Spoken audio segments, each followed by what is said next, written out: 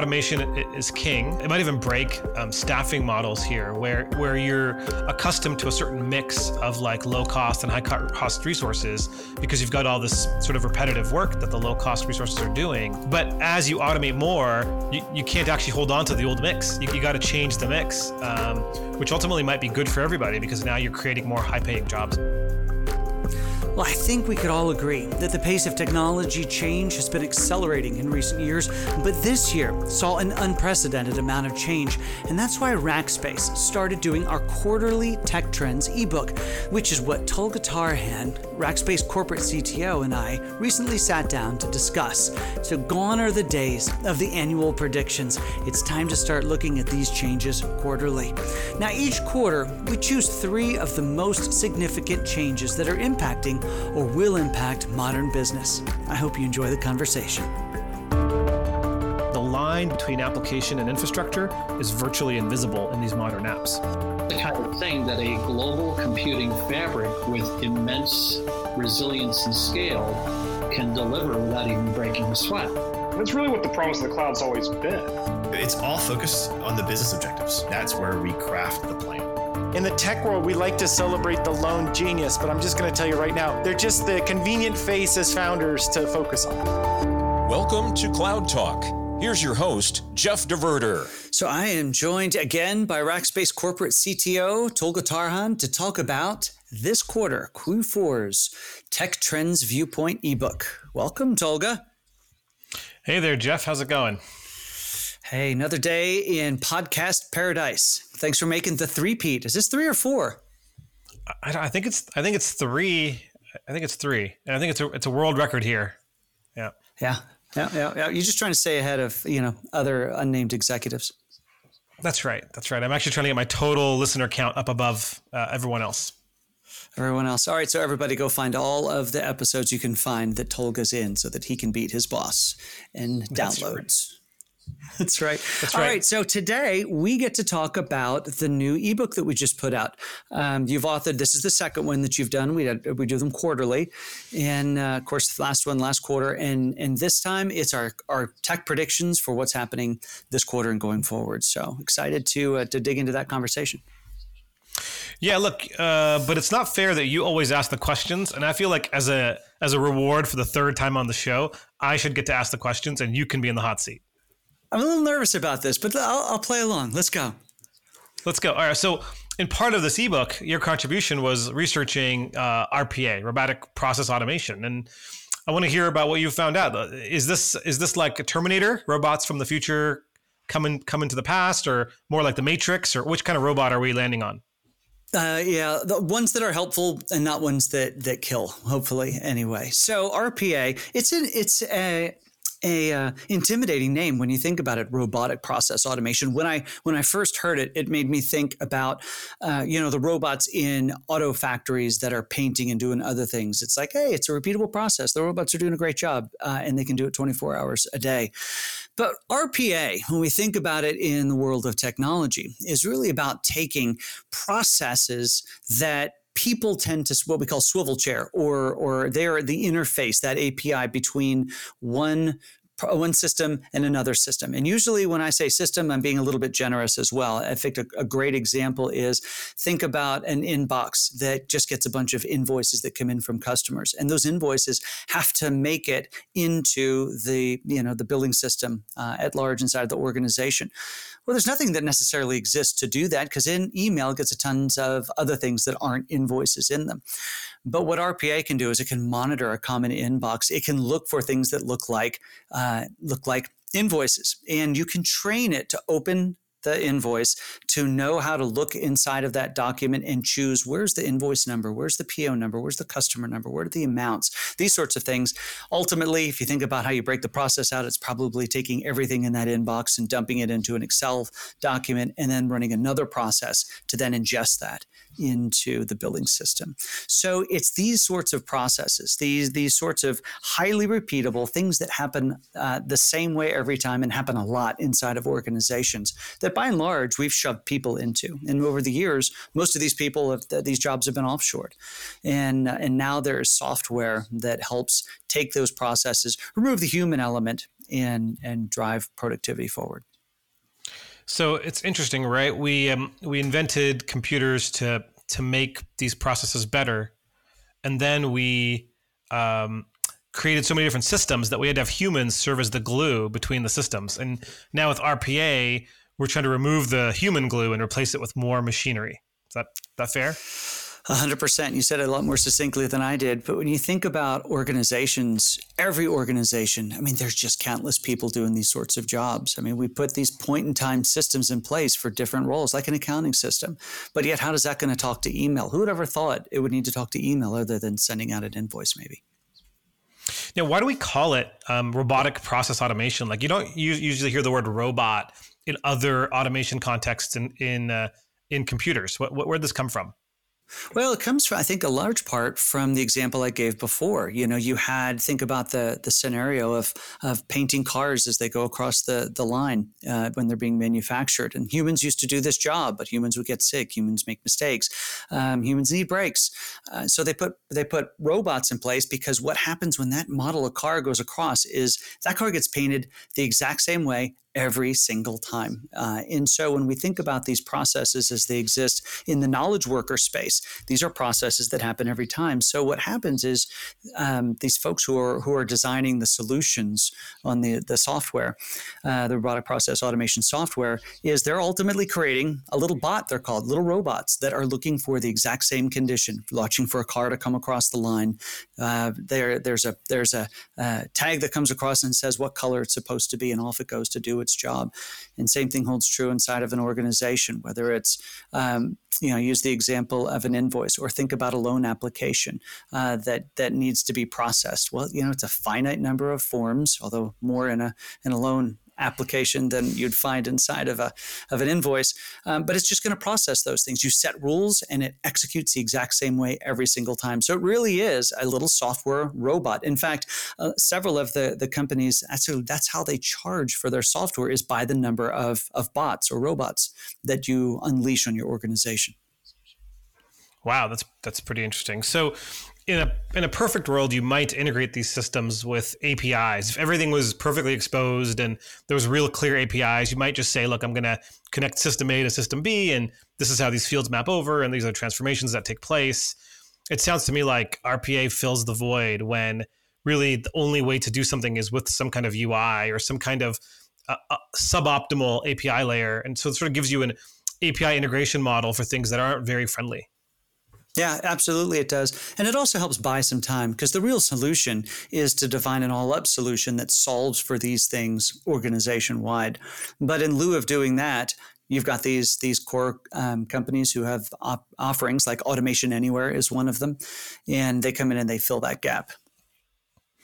Yeah, and let's talk about how that's going to advance the state of the art here. So as you modernize these processes, maybe it lets you take these legacy systems that you haven't upgraded as much as you'd like, and extract data and value and outcomes that those systems drive into newer systems. It kind of lets you build these bridges, and maybe you can now adopt newer technology, because if you have, behind the scenes, you can have a robot kind of pushing information back and forth.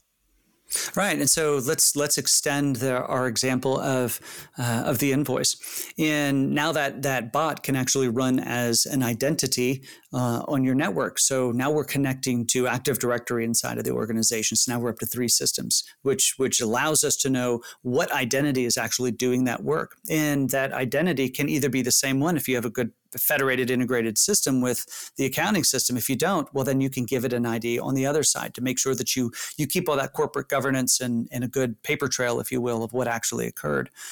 But it does absolutely open the door of, hey, if I can solve for this problem, what else could I do with it?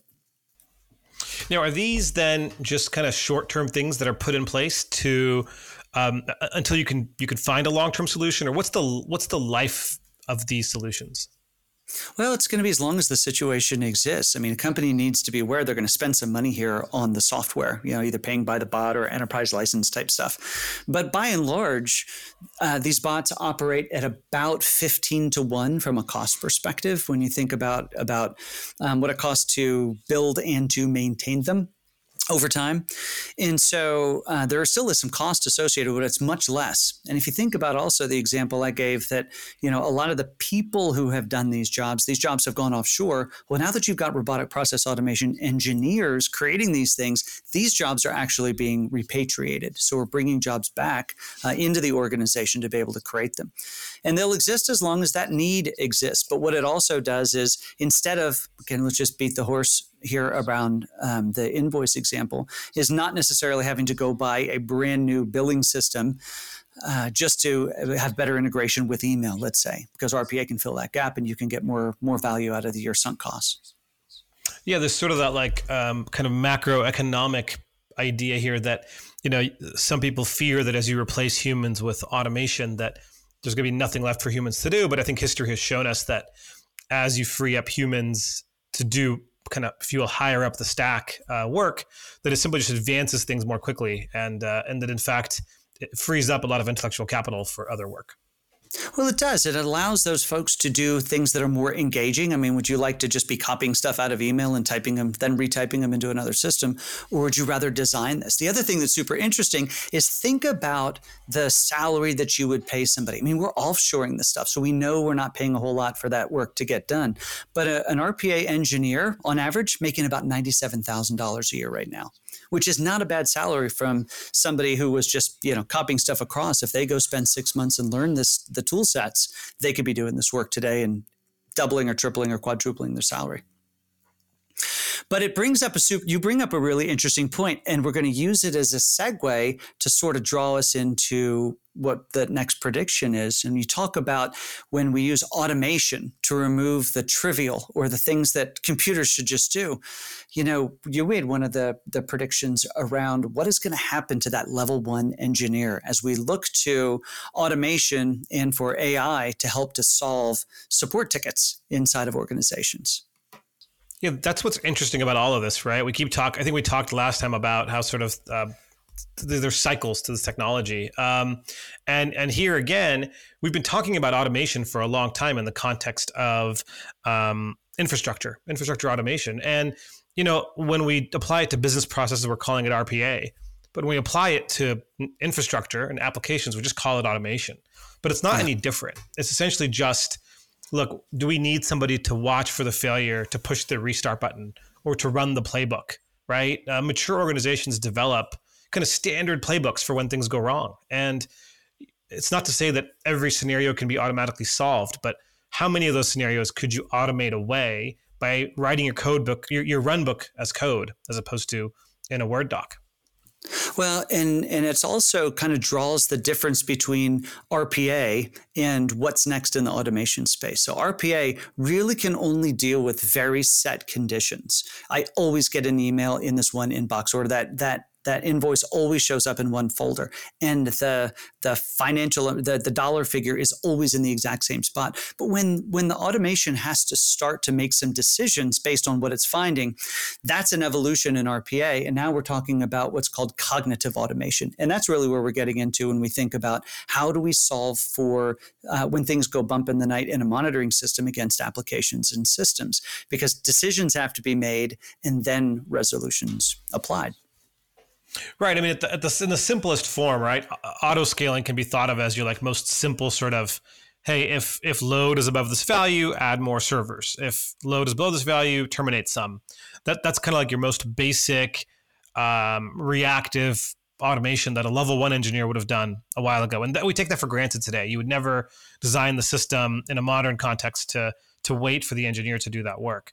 Now, in the next level of that, well, there's many more levels of that, but maybe the end state of that is you get to sort of AI trying to make decisions about either ideally the failure before it occurs. I see this trend happening and I've seen this pattern before, and that pattern usually means there will be a load spike, and I'm going to preemptively launch more instances. Or I've learned that at Fridays at 3 a.m, there's a load spike because there's some batch job, and so I'm going to just deal with that spike automatically before it starts to show up in the monitoring metrics. And so, there's a lot of possibilities here, and I think we're just in the infancy of how we're going to apply machine learning to operations. But it's a pretty obvious space to apply it to, given that it's sort of combining two of the most modern technologies together. Absolutely. When we start to talk about automation in the context of operations, it's effectively called AI Ops. Moogsoft is a company we work with a lot and is a leader in that space. And that's helping, us here at Rackspace to solve for some of these. How do I scale? Or, this web service always, when this condition happens, you just bounce the web service. We've paid humans to do that for countless years. Rackspace, 22 years in existence. And, we've got this multi-tiered level of engineers from 1 to 2, 3, 4, and then architects and so forth. Well, a lot of the work that those folks in the tier 1 were doing, we're able to use systems for. Now, it makes everybody worried. What happens to those engineers? Well, you know what? They get to do more engaging work. If we can take 60% of the restart a web service off of their plate, then we can actually give them work that engages and challenges them to be at their day and also to be better at what they do. That's right. And so it's not about, it's about redirecting those resources to advancing the state of the art more quickly, as opposed to just reacting to that kind of basic response. And look, I think it has a trickle effect throughout the whole engineering hierarchy. So now your level 1 engineers are getting more sophisticated, and therefore your level 2 engineers are moving further up the stack, and so on and so forth. And I think it does create some benefits all the way through that whole stack. But at the end of the day, it does, I would say, threaten the level 1 engineer role as we know it. I don't think it's not about the individuals. I think those individuals will move up, but the role of, hey, I just respond to the alert and I run a pretty typical playbook, and it's the same playbook every time. There's no reason that will be a human going forward. Absolutely not. And, as technology evolves in all areas of our lives, we're going to see changes like that. Who knows, who's going to be driving the truck as things are delivered from one side of the country to the other, let alone who's going to be, doing that tier 1 type of a work. But what it always does is while it says, like you rightly say, that as we know the tier 1 role, the level 1 job, goes away, it creates opportunity should the individual want to see the opportunity. And it goes, a couple of different directions, whether they are more focused on level 2, 3, or 4 type work, or becoming architects or software developers, or do they actually want to get involved in helping to code some of the responses on the AI ops side? We've seen a ton of that inside of Rackspace, where people are finding entire careers of managing the artificial intelligence that's doing the job that they used to do. Well, and even that's going to be interesting, right? So we're take data science is a really good example of how this automation thing works. A couple of years ago, you'd hire like PhD level experts to go build your AI models. And, we're not talking about this in the ebook this time around, but we did last time about auto ML. And so we're even automating the kind of time frame from when something is invented to when it's automated is shrinking, right? It took us 40 years to get from people running, doing that level 1 support to now automating it. It's taken us like 3 years to get from people building, handwritten ML models or hand-trained ML models to sort of having it happen automatically. And so I don't know what we should plot that on a graph against like Moore's law and see how we did, but I think we exceeded it. I think we exceeded it by a long shot, but it ultimately, it's creating opportunity, as we talked about, and it matters in large part because we're getting rid of those, all of the hay around the needle and allowing people to focus on and do what humans do best, and that's solve those really hard, complex things, or at least today until we figured out how to make a system do that. That's right. So, I think sort of wrap up these two topics. It's automation is king, and it's happening in business processes with RPA. It's happening in infrastructure with sort of automation that we've been talking about for a number of years. At the end of the day, humans doing repetitive tasks that just kind of like, copy from column A and paste to column B, or look for the red blinking light and respond with a set of commands. I think those are all being rapidly automated, in some cases with simplistic automation, in other cases with, machine learning and AI, but nonetheless, it's only a matter of time. And so I think what the takeaway is we're going to see the workforce realigning and moving up the stack in both of those areas. Well, and as we think about, this podcast and a lot of the folks we get to talk to are IT decision makers, is how do you think about workforce planning as you bring in more automation? Because it's going to create a more efficient organization. Now, how to use that human capital to best, be to the benefit of your organization. Yeah, and it might even break staffing models here, where you're accustomed to a certain mix of like low cost and high cost resources because you've got all this sort of repetitive work that the low cost resources are doing. But as you automate more, you can't actually hold on to the old mix. You got to change the mix, which ultimately might be good for everybody because now you're creating more high paying jobs. Before we continue, here's some information on some upcoming events. Rackspace Technology remains committed to using our position as the global leader in multi-cloud to empower you through technology to deliver the future. One way we do this is through the Solve Strategy Series. The Solve Strategy Series is a monthly collection of global roundtable events happening throughout the second half of 2020. These events feature industry influencers, experts, technologists, and leaders covering a variety of topics, including cloud security, AI and ML, multi-cloud strategy, and cloud-native enablement. These roundtables always have an industry expert as the moderator, like Cheryl Hung, the VP of Ecosystem at the Cloud Native Computing Foundation, or Jack Aldrich, author and global futurist, to name a few. And they are joined by a panel of experts in their fields to engage in thought-provoking and timely conversations. These events are free, but you do have to register. And if you miss one, they're available on demand. Just head over to solve.rackspace.com and click the link for Solve Strategy Series. And now, back to the conversation. So I saw a slide that you were presenting in the past week. And, at first, as we're getting close to that one, lots of fancy graphics, there's motion, there's transitions, there are, diagrams. And all of a sudden, I'm looking at a picture of a castle from, let's call it the 1100s. I don't know when, but it was old. And now there are pictures of sheep on here. Deconstruct that for us there. And not everybody can see it, so paint the picture. And it leads us into our next prediction. Yeah, I will. So you're right. In the middle of a presentation with lots of technical depth, I put a picture of a castle. And on the inside of the castle were sheep. And on the outside of the castle was a wolf. And I'm trying to illustrate, maybe back to our cyclical comment, in this case, cyclical over, thousands of years. This idea that we used to defend our networks at the perimeter. So it was all about fortifying the castle. How high are the walls and what weapons do you have on the outside and who's watching and, how good are you at defending your castle? And as long as the sheep stay inside the four walls, they were probably safe. That's not really, and the analogy there, by the way, to networks is obvious, right? We used to defend with firewalls and other perimeter security, perimeter monitoring devices. And we used to assume that the things inside our network were more or less safe, not completely, like I think the idea of completely open file shares and stuff went away a long time ago, but we didn't pay nearly as much attention to what happens inside the perimeter as we did outside the perimeter. And so I was illustrating kind of two concepts. One is that this idea of zero trust, where we really can't trust the inside anymore, and I'll tell you why in a second. And then also this idea that perimeter-based defenses don't scale well into the public cloud. So I'll actually start with that one. When you take perimeter-based approaches, they kind of assume that everything is on a server, on an instance. They assume everything can be defended at the network level. But in like the most extreme example, we have to remember that the API call that was used to create your entire virtual network was an API call that does not target your network. It's an API call that's a public Amazon endpoint. And so if you think about defending everything as a network, you're missing the fact that a lot of the services that you're using to whether directly or indirectly to power this public cloud environment are actually not in your network. They are the control plane that the cloud provider gives you. And that's just like one example. There's all these other examples of where you really aren't running on servers all the time.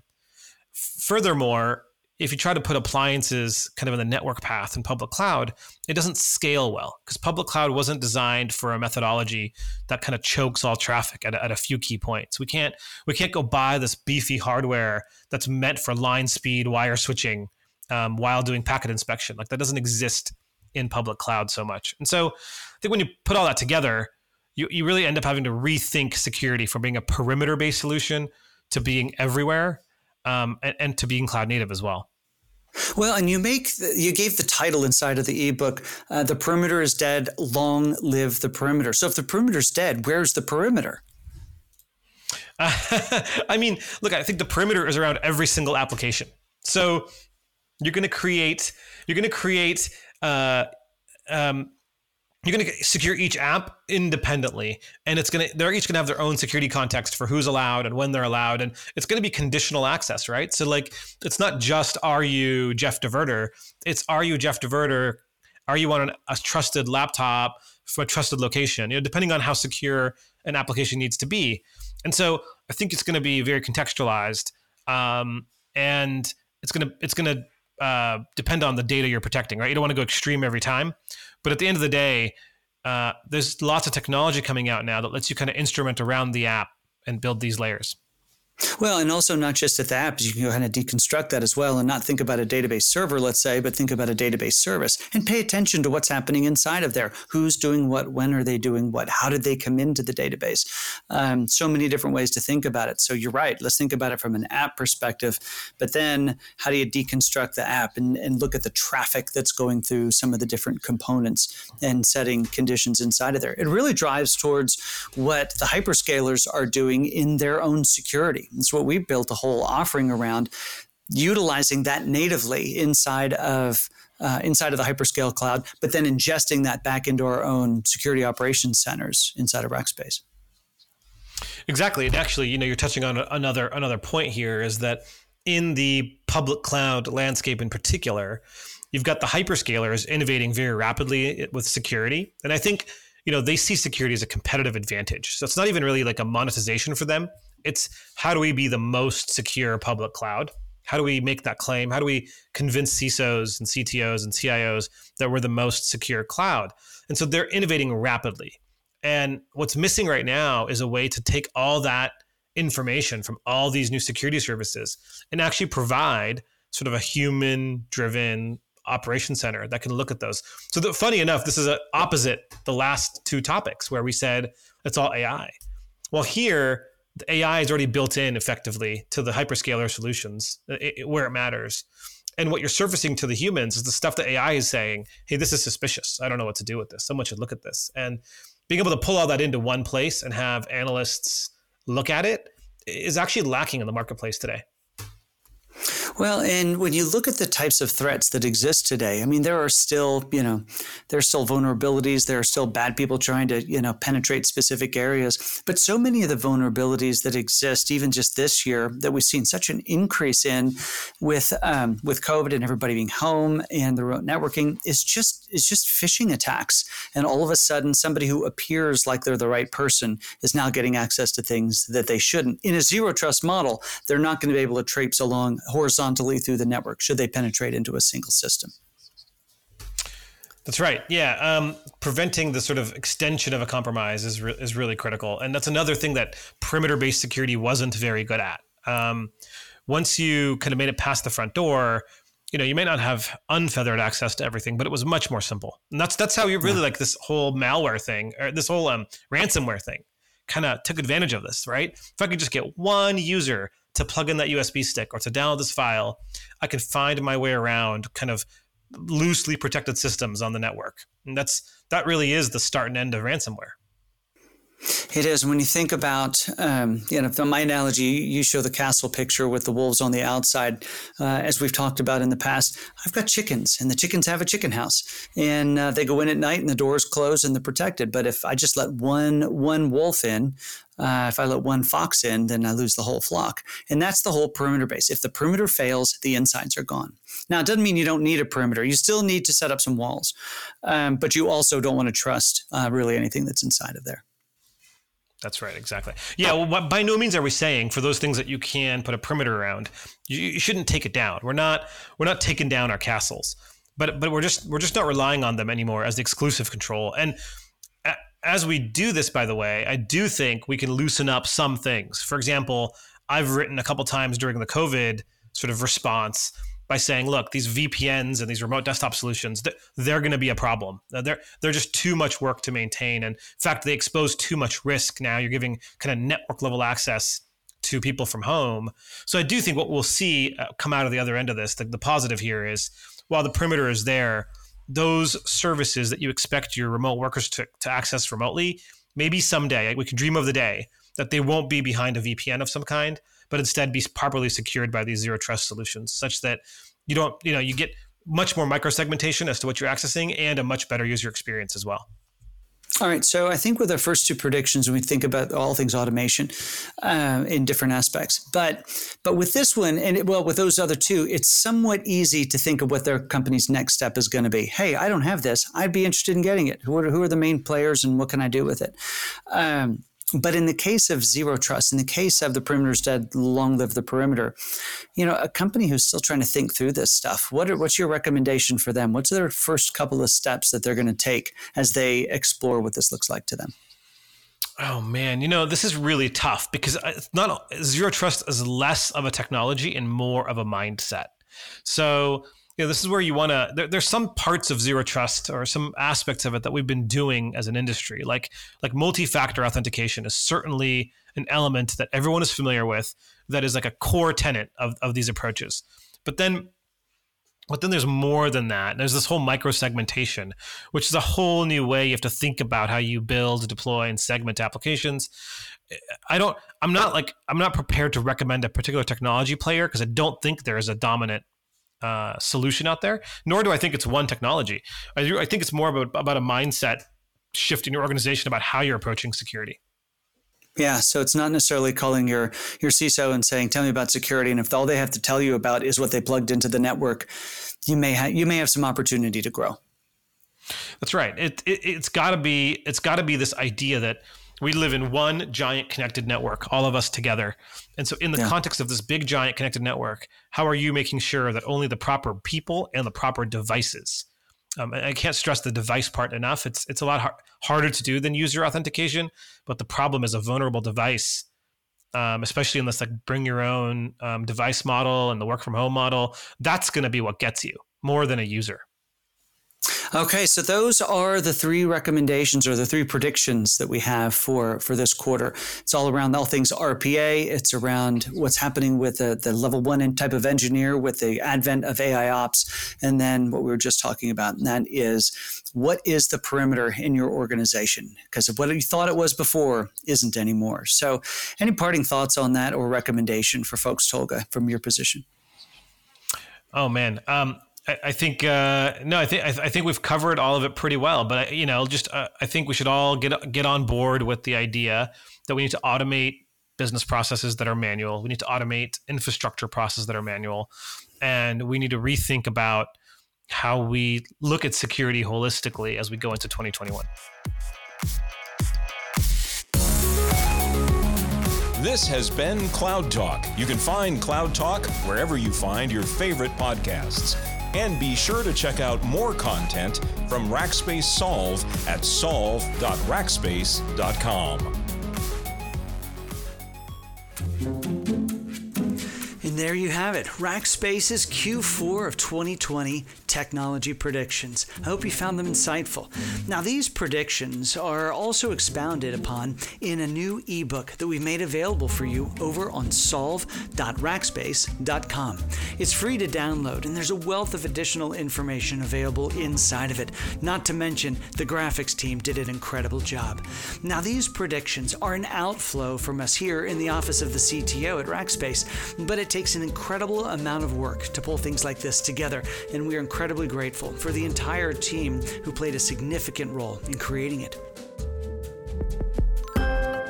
Now, next week's episode is super interesting. It's around all things ethics in IT, and we cover the topic from several different angles and a few you might not have expected. Until then, this is Jeff DeVerter with Cloud Talk.